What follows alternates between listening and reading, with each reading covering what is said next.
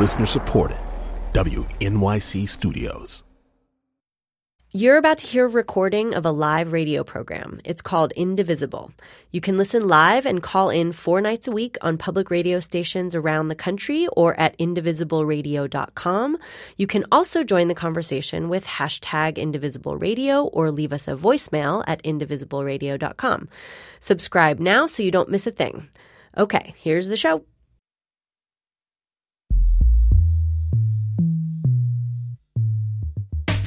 This is Indivisible, public radio's national conversation about America in a time of change. I'm Carrie Miller, and I'm hosting Indivisible this evening from Minnesota Public Radio in St. Paul, Minnesota. If you've caught the show, you know that on Thursdays I examine the idea of American identity. Tonight, I want to talk about what happens to the identity of a community when its economy is turned upside down. Now, that can happen when a manufacturing plant closes or moves. It can happen when the way we use a resource like coal changes.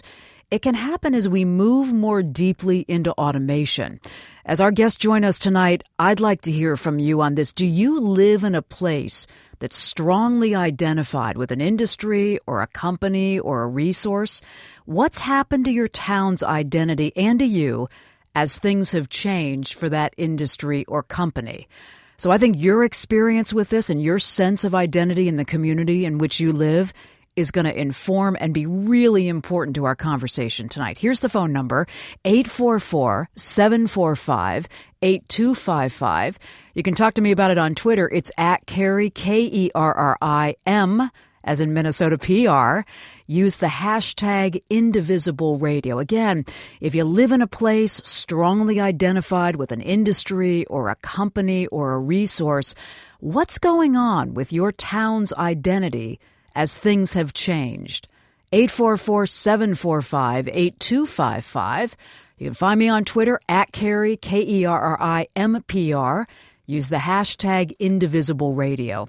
Amy Goldstein is with us. She's a reporter for The Washington Post and the author of Janesville, An American Story, which is about a GM plant closing in Janesville, Wisconsin. And she's with us from Washington. Amy, welcome. It's really good to have you on the show. Good to be with you. Linda Tirado is with us. She's the author of Hand to Mouth, Living in Bootstrap America. And she's with us tonight from WOUB in Athens, Ohio. Linda, welcome. Good to have you in the conversation. Absolutely. Great to be here. Amy, I was thinking that this idea that communities identify with a plant or as I was saying, a resource or a specific industry, I think this may sound odd to people who are firmly embedded in the information age. You know, maybe they're part of that creative economy, but there are still a number of communities that feel this close identity, aren't there? Well, that's exactly right, or at least I should say the community that I spent several years looking at is very much that kind of a place. When the Janesville Assembly Plant, which was the oldest operating General Motors plant in the country, closed in 2008, it was such a shock to this community. This plant had started making tractors in 1919, and it had begun turning out Chevrolets in 1923. So you'd had generations of people in Janesville, Wisconsin, for whom these GM jobs were the best working-class jobs around. And people just couldn't believe when the plant closed that it wasn't going to reopen. And years later, people were still saying, just wait, it'll come back, but it never has. Oh. You know, one of the things you write about, Amy, is the can-do spirit of Janesville, and that it was a community, and maybe still is, that was deeply invested in the idea of making things. I mean, that's larger than whatever job you have. That's the way you identify as a community and to one another, isn't it? I think that's exactly right. And this had been a community with a long, proud industrial past. Before General Motors arrived, this was a place where Parker Pen, the big fancy pen manufacturer, had grown up. There was a man named Parker who was a telegraphy instructor in the late 1800s, and he came up with the idea for a better fountain pen and started the Parker Pen Factory in Janesville. Now, this was a source of pride because long before globalization became something that we, widely recognize, Parker Pen had international markets. So it gave this fairly small city a sense of reach, a sense of being part of the world. And then a few decades later, when General Motors came along, there was real pride, even up till the end, in the quality of the work that was done at this plant. This plant won awards for the quality of its vehicles. At the point at which General Motors was about to manufacture its 100 millionth vehicle, Janesville was chosen to make it, and the whole GM leadership came to this plant to watch this blue Chevy Caprice come off the assembly line. You know, Linda, this is the thing that I think maybe gets missed in cities or communities that aren't identified by, a single industry or a big plant. There's a lot of pride in doing that kind of work and being bonded within that community through that work. I wonder if you've seen this as you were writing your book.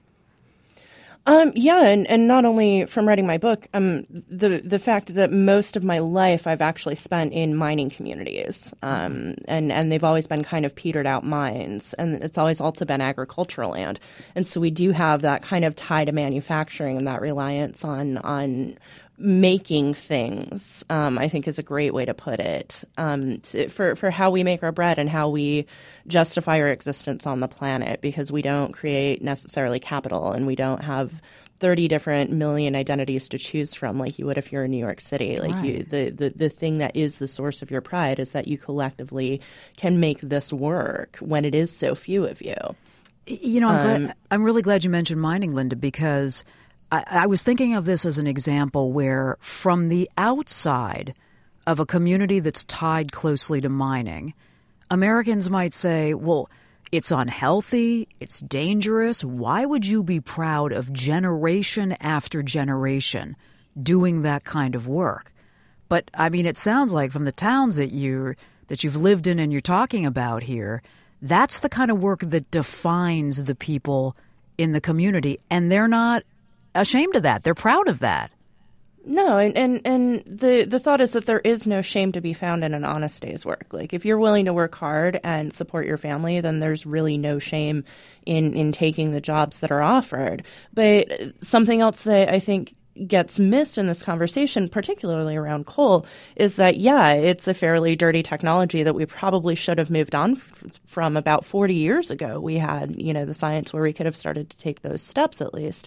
And instead, we kind of kept on with what we had. And so when you want to talk about the economy of the nation and capital creation and who's keeping who wealthy, what would America have done without the people that took pride in the sort of life where you work with your hands and you get paid well for it? Yeah. I'm going to come back to that, but I want to go to the phones now because we have a number of people calling in to tell us their experiences with us. To Kristen in East Chicago, Indiana. Hey, Kristen, very curious to hear how you're thinking about this. Thanks for calling. Hi. So this is an extremely important issue, this issue of identity and place and work in places like East Chicago. East Chicago's made a lot of big news recently because the issues that our city has with lead have really come to the forefront. They include issues of industrial legacy, leaving contaminated soil with lead and arsenic, and also recently we've gotten issues with lead in our pipes, which is much more like Flint, Michigan. But the important part of this that links into your conversation is that when I was growing up, the sign coming into Chicago said, "Welcome to the most industrial city in the world with pride." And it probably is per square footage, if not the most, but one of the most. In the timeline of my life, there's been a decoupling of the fortune of the community with the industry that is incredibly embedded inside of it. And there's a real problem in recognizing the issues that are left behind for some of the people who grew up with a middle class income or knew that their families worked hard for a middle class income, and recognizing that they were really duped. So right now, East Chicago had Inland Steel, which is now Middle Steel. And when I was a child, there were 70,000 people employed by Inland Steel, and there's between 2,500 and 3,000 now. And that is wind steel is more productive than ever. So there's a mythology that it's actually because U.S. Steel is not doing well enough to support. Let me, Kristen, here's the thing. You've said a lot of really good stuff there, and I don't want to lose track of it. Amy, one of the things that she was talking about is kind of the denial of what's happening to the industry, and then this idea that these were middle-class jobs. You could send your kids to college. You could raise your kids and send them to college on these jobs, and that's all changed too. So will you talk about the denial on that first, and then we'll go to the economy of the jobs? Well, Kristen, what you're saying about this expectation of having a middle-class life and finding that you don't is very familiar to me, having spent several years researching what was going on in Janesville. The General Motors jobs, at the time the plant closed at the end of 2008, were paying $28 an hour. I mean, those are good wages. And if you had two people in a couple, both at the plant or the plant and a supplier, because there are lots of local supplier companies that were paying not quite that well, but over $20 an hour, you had a good middle-class lifestyle. A lot of people had boats, campers, cabins up north, farther up in Wisconsin. And that was the expectation. And then suddenly it changed. And people had a hard time for a while. Well, I should say, first of all, different people began to experience the economic pain, even within the same community, at different times. Because this was a big United Auto Workers town. There was one UAW local to which the GM workers and the suppliers all belonged. But the GM benefits were better, and they were better even after the work went away, that the GM people were able to get supplemental unemployment benefits that were not available to people, the suppliers. So the GM people were kind of buffered for a year or two because of these extra benefits. Other people were shell-shocked more quickly as a question of, what do I do? I mean, it's a terrifying thing. I also want to make another point based on something you said early in your remarks, Kristen, which was about place and work. I mean, that really rang true to me because I think that there's this sort of theoretical belief that if work goes away in a community, well, the people should just leave. They should follow where the jobs now exist. And, from the people that I've gotten to know in Janesville who, if you think about a plant that was there since early in the 20th century, had generations of people working in the same family at that plant, you've got extended family there. I mean, it's a sense of where you belong. So the notion of leaving was a very hard thing for people to contemplate, and most people didn't do it. Yeah, Linda, I'm so glad Amy pulled that out of what Kristen was saying, because you write about this too, this idea, follow the jobs, get your education and follow the jobs, really kind of ignoring the deep sense of place that people have, where they grew up, where their families are, where they want to be. I mean, and yes, and also it ignores a lot of the practicalities, which is to say telling somebody just uproot yourself from everything you're familiar with and go to an entirely different culture where you're not really entirely sure how what the rules are, how to operate, and go get a better job is very daunting to most people, I would think. But to the point, look, my dad retired from EI DuPont with 35 years. Mm-hmm. They actually gave him a token at his retirement, and he gets that was the jobs that he had access to. I worked at mostly fast food joints and bars because those were the jobs that I had access to. So it happened within a generation, the hollowing out of all of these futures and the collective grief that's happening throughout America that people really do mock, I think, far too much of this is what it was supposed to be and this is what it turned out to be. That frustration is kind of a rage that people are feeling of, wait, why have we been working so hard and why have we been following all these rules? Linda, I also don't want to miss what you just said about your dad's experience with this, because that's uncommon today too, that he would spend most of his working career, most of his working life with one company and be able to retire from that company. That doesn't happen anymore either, does it? I mean, I hear it does amongst certain industries, but certainly not as a whole. And that's part of what's hollowing out these cities, is that it used to be, or in these small towns, is that there used to be a future in it. You could stay. I live in the woods in Ohio, really close to West Virginia, but I wake up with like filtered spring sunlight and actual bird song. So you make that trade if that's what you want your life to look like. If you don't connect well with cities, if they make you twitchy, a lot of people that grew up out here in areas like this find themselves more comfortable just kind of in their souls being in a place in a way that, city friends, people that love cities describe it to me as they love the bustle and they love being able to melt into a crowd and go see anything.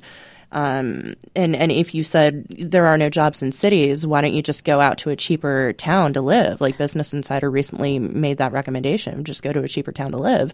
Well, that assumes that they want to go live in a small Midwestern town instead of living in New York or in Miami or wherever they may live. Linda Tirado is one of our guests tonight as we talk about that connection to a sense of place, the identity of your hometown or the place where you've lived and worked, and what happens when the economy gets turned upside down. Maybe a plant leaves, closes, maybe an industry changes, maybe a resource is no longer being used the way it was, as with coal mining. And that's the conversation we're having tonight. She's the author of Hand to Mouth, Living in Bootstrap America. And Amy Goldstein is with us. She spent several years researching a new book about a GM plant closing in Janesville, Wisconsin. And her book is called Janesville, An American Story. So that's what I want to hear from you. I want to hear about that sense of identification that you have to the place that maybe you were raised, to the place that you're living in today, and then what it means to you and your family when something essential about the economy changes. If you're getting a busy signal on the phone lines, try me on Twitter. It's at Kerry, Kerri, NPR, hashtag Indivisible Radio. And then when we have some open lines, call me. I want to hear from you. 844-745-8255. Talk to Michael in Portsmouth, Ohio. Hi, Michael. Where is that in the state of Ohio? Yeah, Portsmouth is actually pretty near to Athens. It's right on the Ohio River, like the very, very southern point in the center of Ohio. Okay. Tell me a little bit about what you're thinking. So Portsmouth, Ohio, years ago was one of the biggest steel manufacturing cities in the area because it's right on the river and it was easy access to the barges and things there. But in the 30 or 40 years since that manufacturing has pretty much completely disappeared, it has become a hotbed and a seat for prescription pill abuse and heroin. Here in Ohio, we've been on CNN, we were on A&E's Intervention, Dr. Drew has done specials on Portsmouth, and it seems like just as that industry left and there was no hope, it left a really impoverished mindset in that area, and so many people have turned to prescription pills and heroin in lieu of being able to have actual jobs and sustain a lifestyle that's comfortable. And Michael, have a lot of people left the town? They have. So I actually don't live in Portsmouth anymore. I moved about 3 years ago. And most of the people that I know who haven't fallen into addiction have left. Every day I live in Columbus now, in the city, and every single day I miss the hills. I miss the river. I miss how beautiful that place can be, but it's not feasible to sustain a lifestyle down there anymore, unfortunately. I'm really glad you heard the show, Michael, and you had a chance to call. Thank you very much. If you've just gotten in on our conversation on Indivisible, tonight we're talking about that identity, that sense of connection that you feel to your hometown and the industry, the resource, the manufacturing plant in which many people in your town work. What happens when that changes? Keep on coming on the phone lines, 844-745-8255 when we have some open lines, and hashtag Indivisible Radio on Twitter at Kerri, Kerri, NPR. Stay with us. This is Indivisible.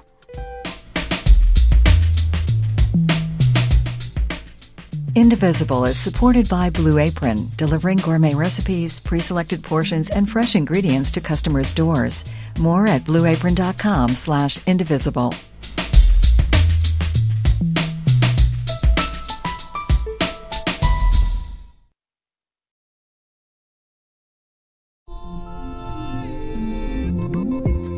You come to the New Yorker Radio Hour for conversations that go deeper with people you really want to hear from, whether it's Bruce Springsteen or Questlove or Olivia Rodrigo, Liz Cheney, or the godfather of artificial intelligence, Geoffrey Hinton, or some of my extraordinarily well-informed colleagues at The New Yorker.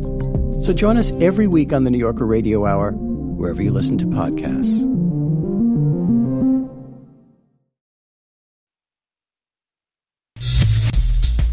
This is Indivisible, Public Radio's national conversation about America in a time of change. I'm Carrie Miller. You're hearing Indivisible tonight from Minnesota Public Radio in St. Paul, Minnesota. Amy Goldstein with us from The Washington Post and Linda Tirado. And both have written books that speak to what we're talking about tonight. Amy, I wondered if you had some thoughts about what Michael said about what gets left behind when a big plant or a big industry leaves. Well, one of the things that I was really interested in trying to understand was what choices people make, or as I can sometimes think about it, what choices do people make when there are no good choices left? And unlike this community of Portsmouth, Ohio that Michael is describing, Janesville is really not a place that has, for the most part, sunk into despair and drug use. I mean, that's not to say that everybody is happy or doing well, but it's a pretty resilient place. So I was very interested in how do people find their way forward when forward wasn't going to be quite as good as past was. So I focused on three main families that had husband, wife, or both who had been auto workers and the choices that they made. And one of the people I write about was a GM worker who, like other GM workers in town, had an advantage over other people who had lost work because they were able to transfer to other GM plants hundreds of miles away. And this guy had sworn that he was not going to become one of these people who are known as GM gypsies. But over a couple of years, he decided that that was really his best and perhaps his only alternative if he didn't want his family to lose their house and not be able to pay the bills. So he figured, better for him to make the sacrifice than his entire family, and he began commuting in 2010 every week to a GM plant in Fort Wayne, Indiana, which is a 4.5-hour drive away. He and some other guys carpool. They leave about 8 o'clock every Monday morning, and they work second shift so they can come home late on Friday nights, but at least they have more or less 3 nights at home. And, I took a drive with them back one night, a night that turned out to be his 3rd anniversary of this commute. He's now been doing it for 7 years, but this was the 3rd anniversary of this weekly commute. And we all got back to Janesville about 3:30 in the morning. And one of the things that really struck me was that when we arrived in town, the guy who was driving that week took what was the obvious route from the south of town where one person was dropped off up to where this man I was mostly focusing on lives on the northern end of town. But they were telling me sometimes they take different routes through the small city just because they like to see the streets of their city in the middle of the night because it's so pleasurable to come home. Beth in Pennsylvania called to say, I moved from my hometown in Florida to follow job opportunities. I regret leaving. I'm invisible here. I want to go home. I don't have family here. Moving for a job is not always the answer. I wish we'd stayed to ride things out. And Seymour called from St. Louis, Missouri. He says, a lot of companies have left here. I worked for Southwestern Bell when they moved to Texas. This used to be a Budweiser town. To the phones to David in Apalachicola, Florida. Hi, David. Thanks so much for waiting. Hi. Hi. Hi. I just want to say I've lived here a number of years. I edit the newspaper here. And this is a town that at one time was one of the leading seafood towns in Florida on the Gulf of Mexico. Shrimping, fishing, oystering, crabbing. And there was a net ban in Florida that bans big nets, as well as foreign imports. And right now, the shrimping is down to a trickle. The plants, the oyster plants have closed. There's only maybe a half dozen left in the county. And but at the same time, And it used to be a job for fishermen. It's a very rugged, individualistic job. You don't even have to finish high school. You get out, and you can make some good money. Mm-hmm. That's the way it used to be. Now, what's happened is the seafood reputation has remained, but the money that's coming in is tourism. Oh. It's Yankees from the north moving in, and they love the town, and it's actually brought some prosperity. But the actual identity that I see with the kids, with fishing families, is lost because there really isn't the production anymore. There's restaurants, there's hotels, there's tourism. Tourists are flocking here, and what it's meant identity-wise is the kids they're in a period of transition. They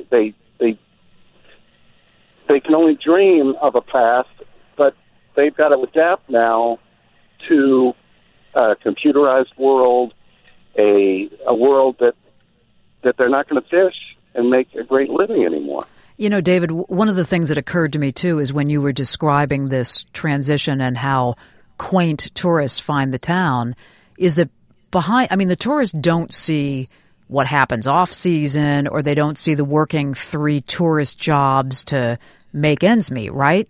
That's kind of behind the facade, I would imagine. Believe you, I'll get in trouble for saying this, but there's often that this huge percentage of seafood comes from Apalachicola. Well, those statistics are probably misleading because they're processed here, but they're foreign. They've been caught by foreign fishermen. Well, and so there's a perception that doesn't match the reality, and that's okay. The town is actually taking advantage of that, and that's good. But when it comes to actually what a person does for a living, and the independence, the ruggedness, the self-reliance that they feel, they're now much more dependent on tourists, on tips, on working as chefs and cooks and house cleaners, and it's changed. I'm really grateful for the call, David. Linda, this is something else that I was thinking about in preparing to talk with you, was this idea that having to be reliant on, social services, maybe jobs that, again, you have to piece together 2 or 3 jobs. I mean, that's a dignity-stealing kind of long-term proposition, I would imagine.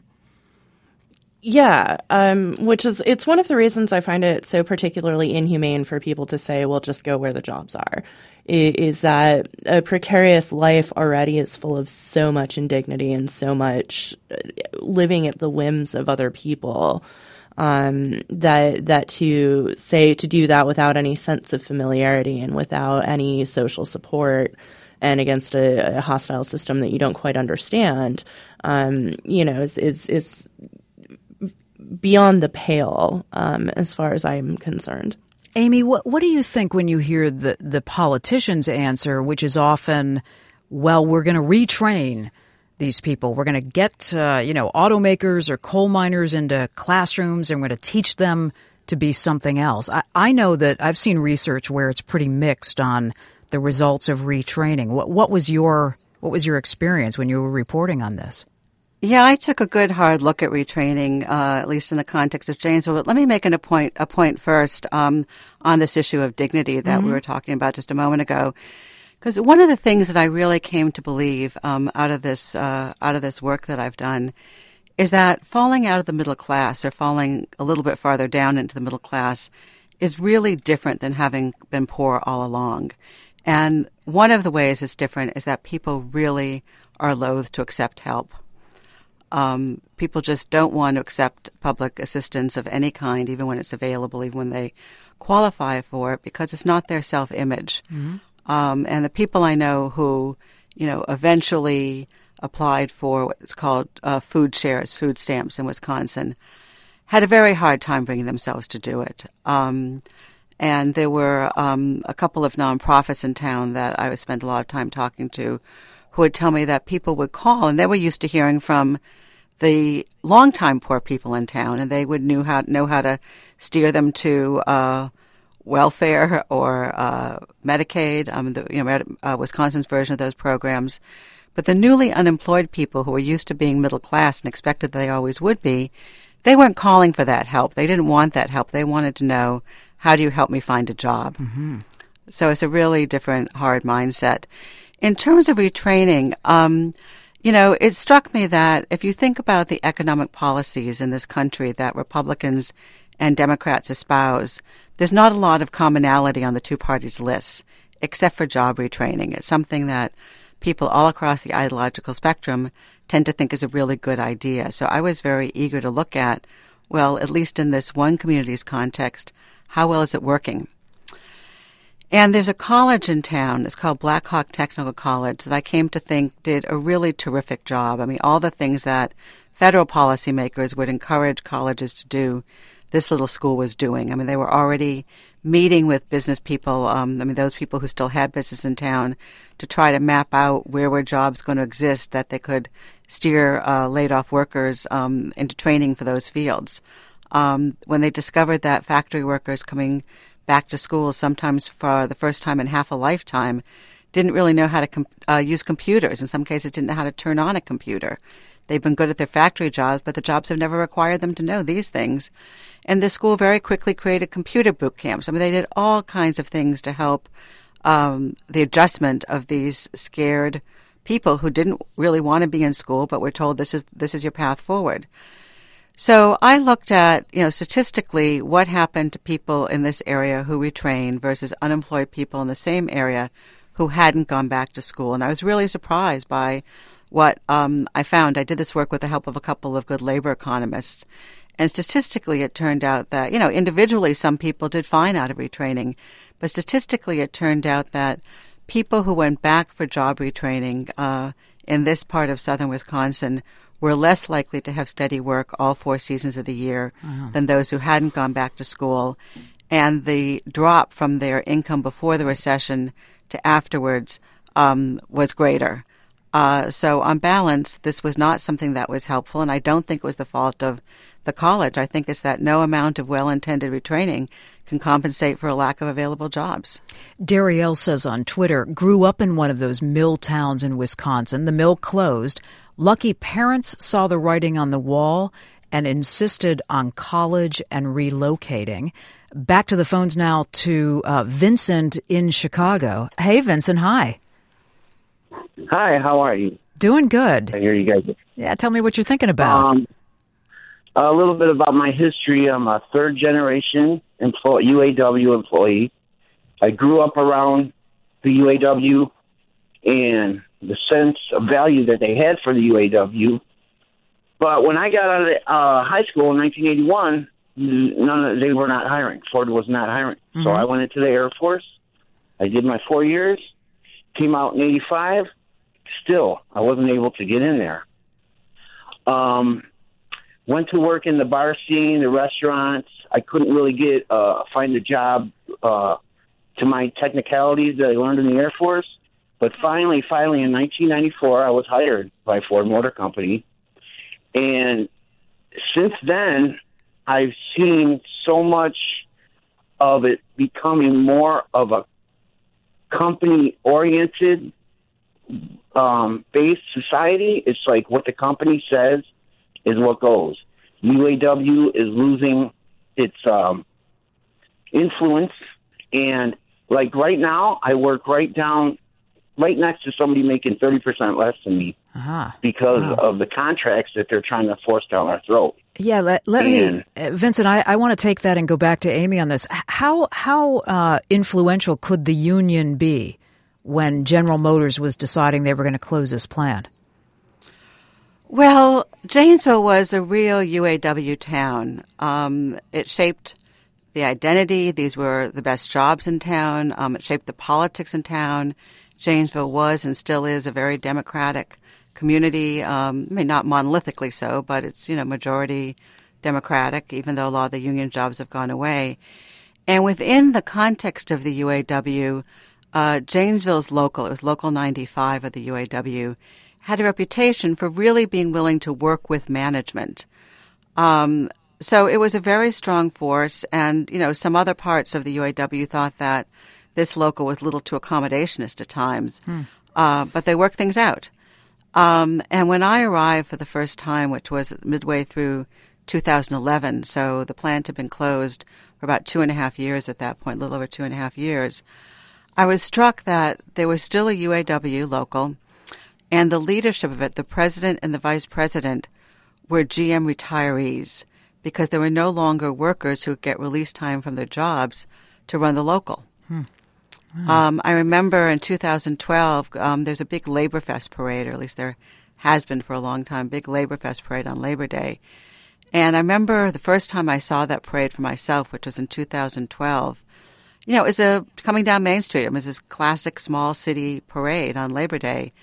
And I kept waiting for the GM unit the UAW unit to march by. And instead, the only thing I saw were 2 UAW retirees carrying a banner for the retirees. There were no UAW workers marching down Main Street that day. Linda, I don't want to miss something that I really wanted to hear from you on, which is Amy said a few minutes ago that in Janesville, people were loath to take help because it really didn't fit with how they saw themselves. Is that something that you would also describe in the community that you live in? Yeah, absolutely. I actually live about an hour and a half from Portsmouth, and we had a previous caller talking about kind of the state of southern Ohio, where it is that kind of more depressed feeling. Coal went away before manufacturing, so the area has been dealing with it for longer. Things of that nature have made it kind of the next step. So we're seeing a lot more of the depression and a lot of the struggles. But people are a little more accepting of food stamps. In the middle class towns that I've lived in that have had this hollowing out of jobs, there's this mythos we tell ourselves of we're self-sustaining, we're independent, we're rugged, strong individuals. And you tend to find that trait, a lot more in people who live in less populated areas, kind of by definition. And that self-conception and the shame that we put around, even unemployment. You get people don't want to take unemployment. They think it's a handout. They don't understand that it's an insurance program that they've paid into. And that stigma of taking something instead of producing is huge in a ton of places. And I don't want to misrepresent the place that I live and say that there aren't people that feel that way too here. It's just that our poverty rate is, I think, a little bit higher and has been for longer. And so you just get a little bit more used to seeing people with SNAP cards in the grocery store. When you say this is the way that people see themselves, I mean, reality eventually, and that's actually kind of at the heart of what we're talking about tonight, right? What happens to your sense of identity when you realize you're forced into circumstances that don't fit with who you think you are? Linda, does that make sense? It does. Look, I sold an entire book and have made a couple of years-long career now explaining to people that most Burger King workers don't feel like they're not better than burger flipping. It's just that, that's the job available that's going to pay the rent. But one of the favorite cooks I've ever worked with used to sing amazing arias on a midnight shift if nobody was, in the restaurant to hear him complain. So, people are never just what you think they are. People are always going to have a self-conception of being decent, hardworking types of folk that just need a decent shot. Linda, let me say this. Linda Tirado, Amy Goldstein with us. You're listening to Indivisible. Indivisible is supported by Blue Apron, delivering gourmet recipes, pre-selected portions, and fresh ingredients to customers' doors. More at blueapron.com/indivisible.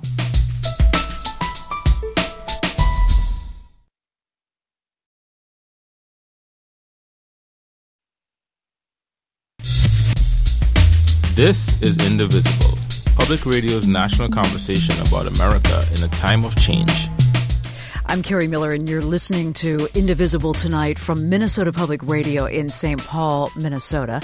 Linda Tirado with us. She's the author of Hand to Mouth, Living in Bootstrap America. Amy Goldstein with us, Janesville, An American Story. Her story about what happened when a GM plant closed in Janesville, Wisconsin. And from you tonight, your experiences with identifying with a community in which the economy kind of turns upside down. A plant closes, a resource is mined or used differently, an industry changes.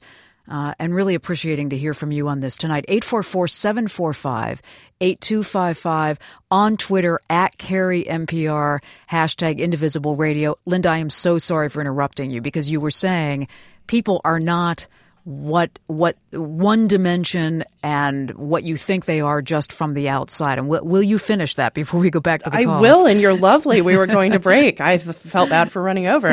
No problem. No, the thing I was saying is that people are, they think they are who they think they could be. And that's a very common human thing. And if you think of yourself as hardworking and a stick-to-itiveness kind of person, you're going to wonder, where's my opportunity to just work hard, and why should I have to wait for somebody to create one? And I think that something else we don't take into account very often when we're talking about these towns is that the mythos of living in agricultural or rural areas in small towns that aren't connected to huge cities is that, not so many generations ago, you just moved out here and lived. And if you were hardworking enough, you would survive and your kids would thrive. And so, we're not that far away from that mythos either. And I think we forget that frequently in these conversations. Call here from Quincy in Indiana. Hi, Quincy. What's your story? Hello. Hi. My story is, I was told to be very brief, but, I graduated. I had a political science degree at Illinois State University. I could not find a job. So I actually work in a steel mill, the largest steel mill in the country in East Chicago, Indiana, that one of the callers talked about, and I've been there 20 years now. And the problem is with modernization and globalization, the steel industry has changed. It's become more, quote-unquote, efficient. And what that means is there's less of those high-paying jobs. And so one of those jobs is lost. It's either you're going to either replace it in the service sector or in tech. That's what it seems. And they say get training or learn how to write code as if everyone has the aptitude to do that. I was a computer science major before I switched to political science. So, it's not a function of intelligence. Sometimes it's just aptitude. Not everyone can actually learn those tech jobs. So you have to actually work 2-3 service jobs to make up for that job that paid, $80,000, $90,000 a year. That's what I just wanted to say. It unnerves me when they say, hey, just go learn. Learn Quincy, one of the STEM jobs. I'm curious about the job that you do in the steel mill and how long you think you're going to do it. Oh, okay. Well, I'm 46. I'm a bricklayer. So there's bricklaying. The steel ladles are lined with brick to keep, the hot steel from burning through. Okay. And it wears off, ever so often. So I go in, tear it out, and replace it. And I've been doing that for about a couple of decades, closer to how long I think I'm going to be doing it. I've set myself up where I have enough passive income where I can actually get retirement in 10 years. And if not, my investment properties actually sustain me. So I saw this coming, and I set myself up where I have enough passive income to sustain me if it does leave.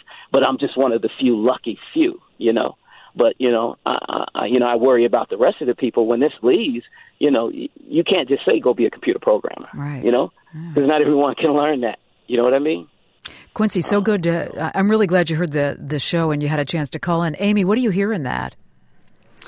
Well, I hear a couple of things. One of them is that, the work that people sometimes have to patch together still doesn't add up to what people wish their income was. And that's very much been true in Janesville. I've gotten to know pretty well a high school social studies teacher in town who's one of the people in my story. And she's told me that, she's had, particularly the few years right after the Great Recession, she had kids who wanted to find part-time jobs, and it was really hard for them to do so. These were, her teenage students, because they were adults who used to have good jobs who are now grabbing jobs at the convenience store, the Burger King, and putting together a couple jobs, and it's just hard for kids to, start saving for college. Right. So that says something about, what options you have. On the point that, Quincy, you make about aptitude, the small college that I took a pretty hard look at, Black Hawk Tech, did a lot of testing along with the local job center in town that was steering people into job retraining with a lot of federal aid to do so. They did a lot of testing of people's aptitudes and interests. And one of the things that I remember early on, some of the college instructors and there were just a couple counselors at the school that was getting just slammed with laid-off factory workers. And they were telling me that people often were not that attentive to what their aptitude tests showed.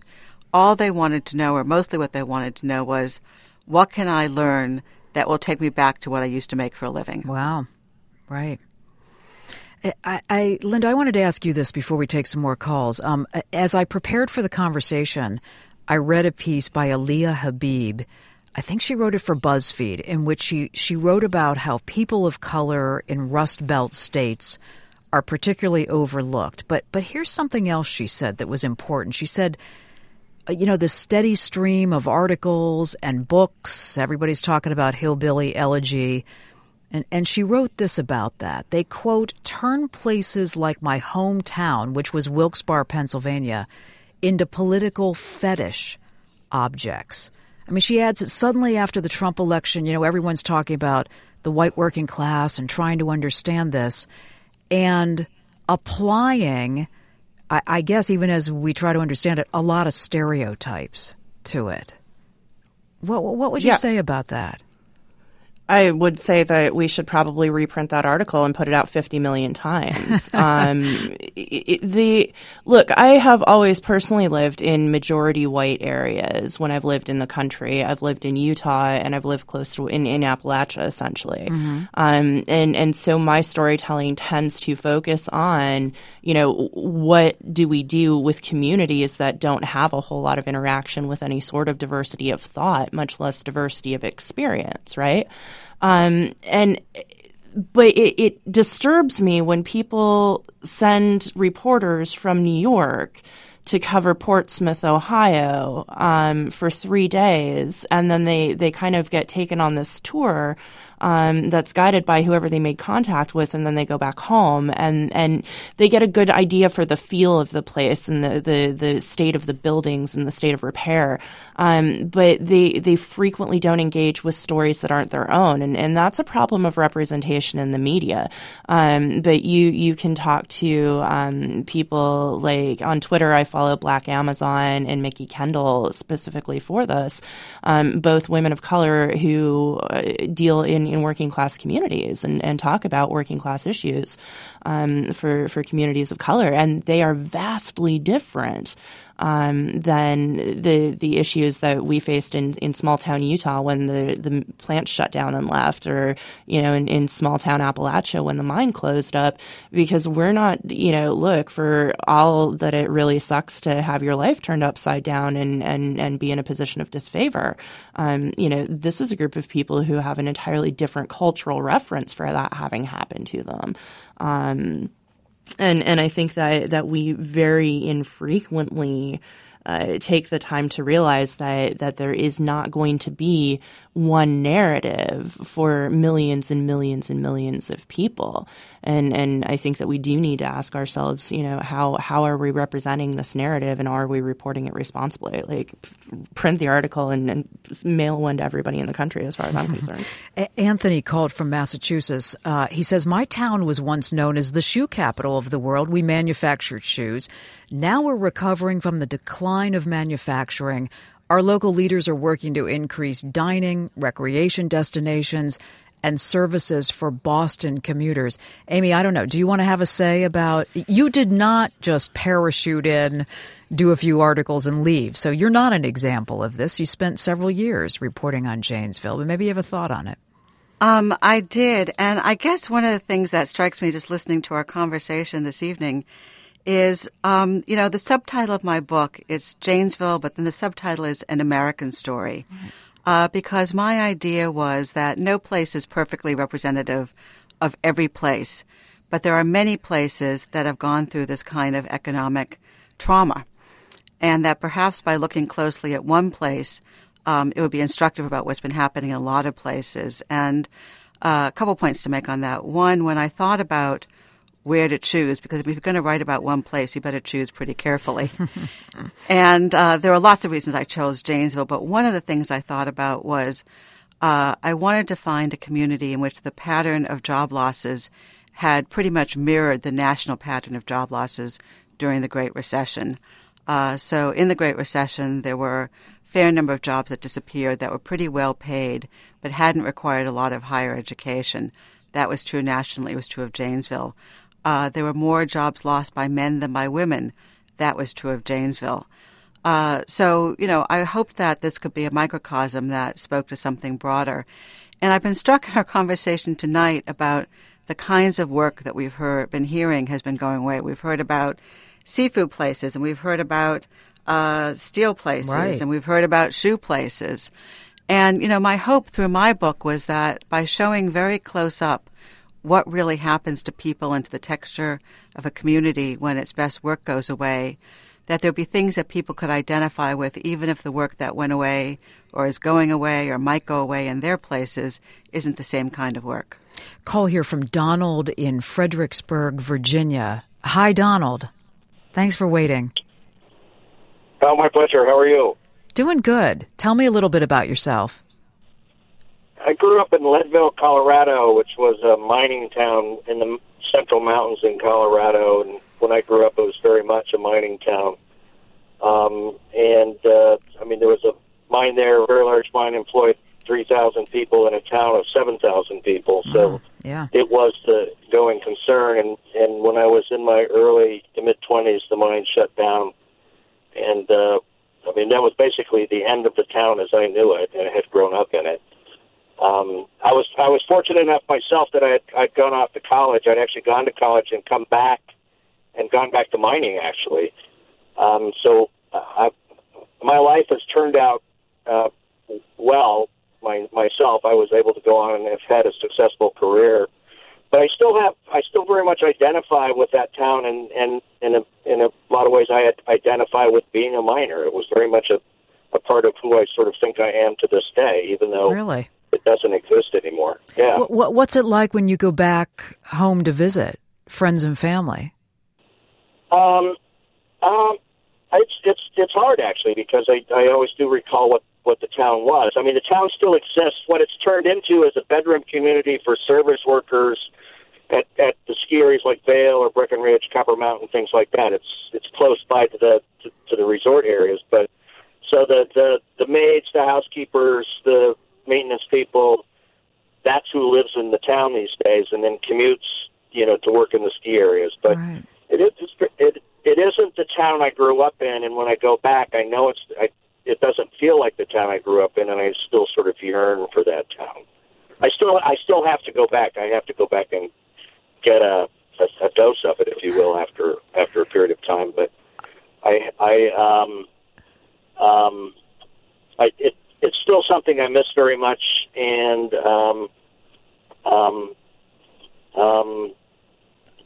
I'm glad you called. I still yearn for it a lot of ways. I'm glad you heard the show. It's very interesting to hear you say that you still feel like a miner, even though you've been away from it for so long. To the phones here to Zach, listening in Nashville, Tennessee. Hi, Zach. I wanted to make sure we got you in. Hi, how you doing? Doing good. Tell me what you're thinking about. We're a little tight on time. Okay. Well, I was inspired to call because I'm actually from the Janesville area, and your guest did a really good job describing everything. I'm emotionally hooked to that area, although I left. And one thing I noticed growing up, the GM plant was still in operation, and you had a mix of kids growing up where either they wanted to get into the GM plant because it was a good job to have, or they were ambitious enough to go off and do something else. And then there was another group that didn't know what they wanted to do at all. Mm-hmm. When the GM plant closed, it kind of made that difficult, and what was left was the Janesville and the surrounding towns around it were left with kind of the people that didn't have the ambition to go off and better their lives. And although I really love that area and I'd love to go back and live there someday, it is kind of a depressed area because of the real talent has moved off somewhere else because of the lack of opportunities. Yeah, Zach, you've really put that well. Linda, to you on this idea that, I mean, you heard Zach say the talented people left, the people that had an education left. I mean, that's also got to shape an image of who you think you are as you remain, I would imagine. I think that's the difference between towns that had this happen in the most recent wave and towns that have been dealing with this for quite some time. How so? And we talk about the difference between these kind of communities that nobody really wants to be seen at the welfare office versus the ones near where I live that are, ravaged by OxyContin and things. And I think that you've nailed that pretty clearly there. That it is a question of, well, when everybody who's capable of getting a degree and suited to that sort of thing, like, goes to the city, and all that's left is everybody that you want, you know what I mean? That does kind of seep into your bones. But very briefly, I just wanted to, I know we're tight on time.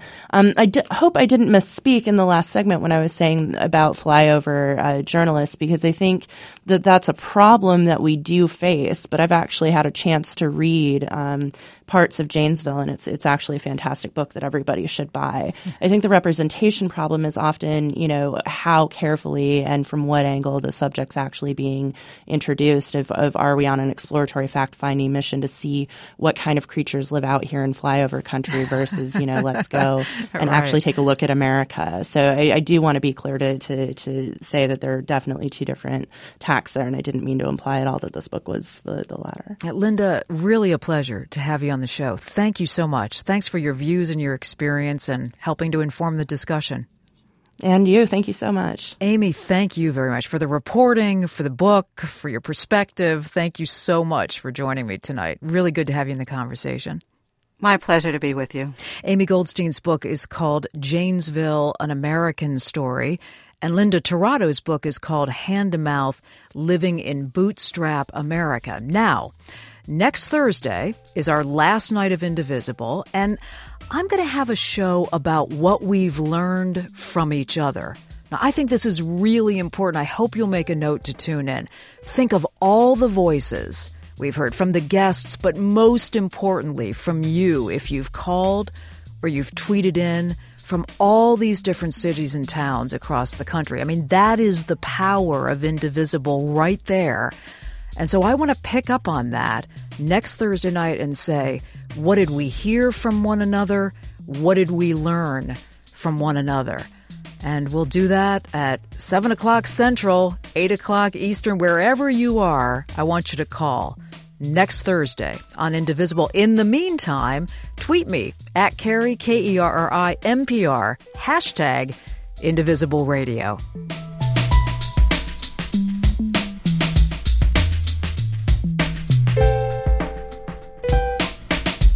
Support for Indivisible is provided in part by Emerson Collective, the Ford Foundation, and the Jacob and Valeria Langloth Foundation.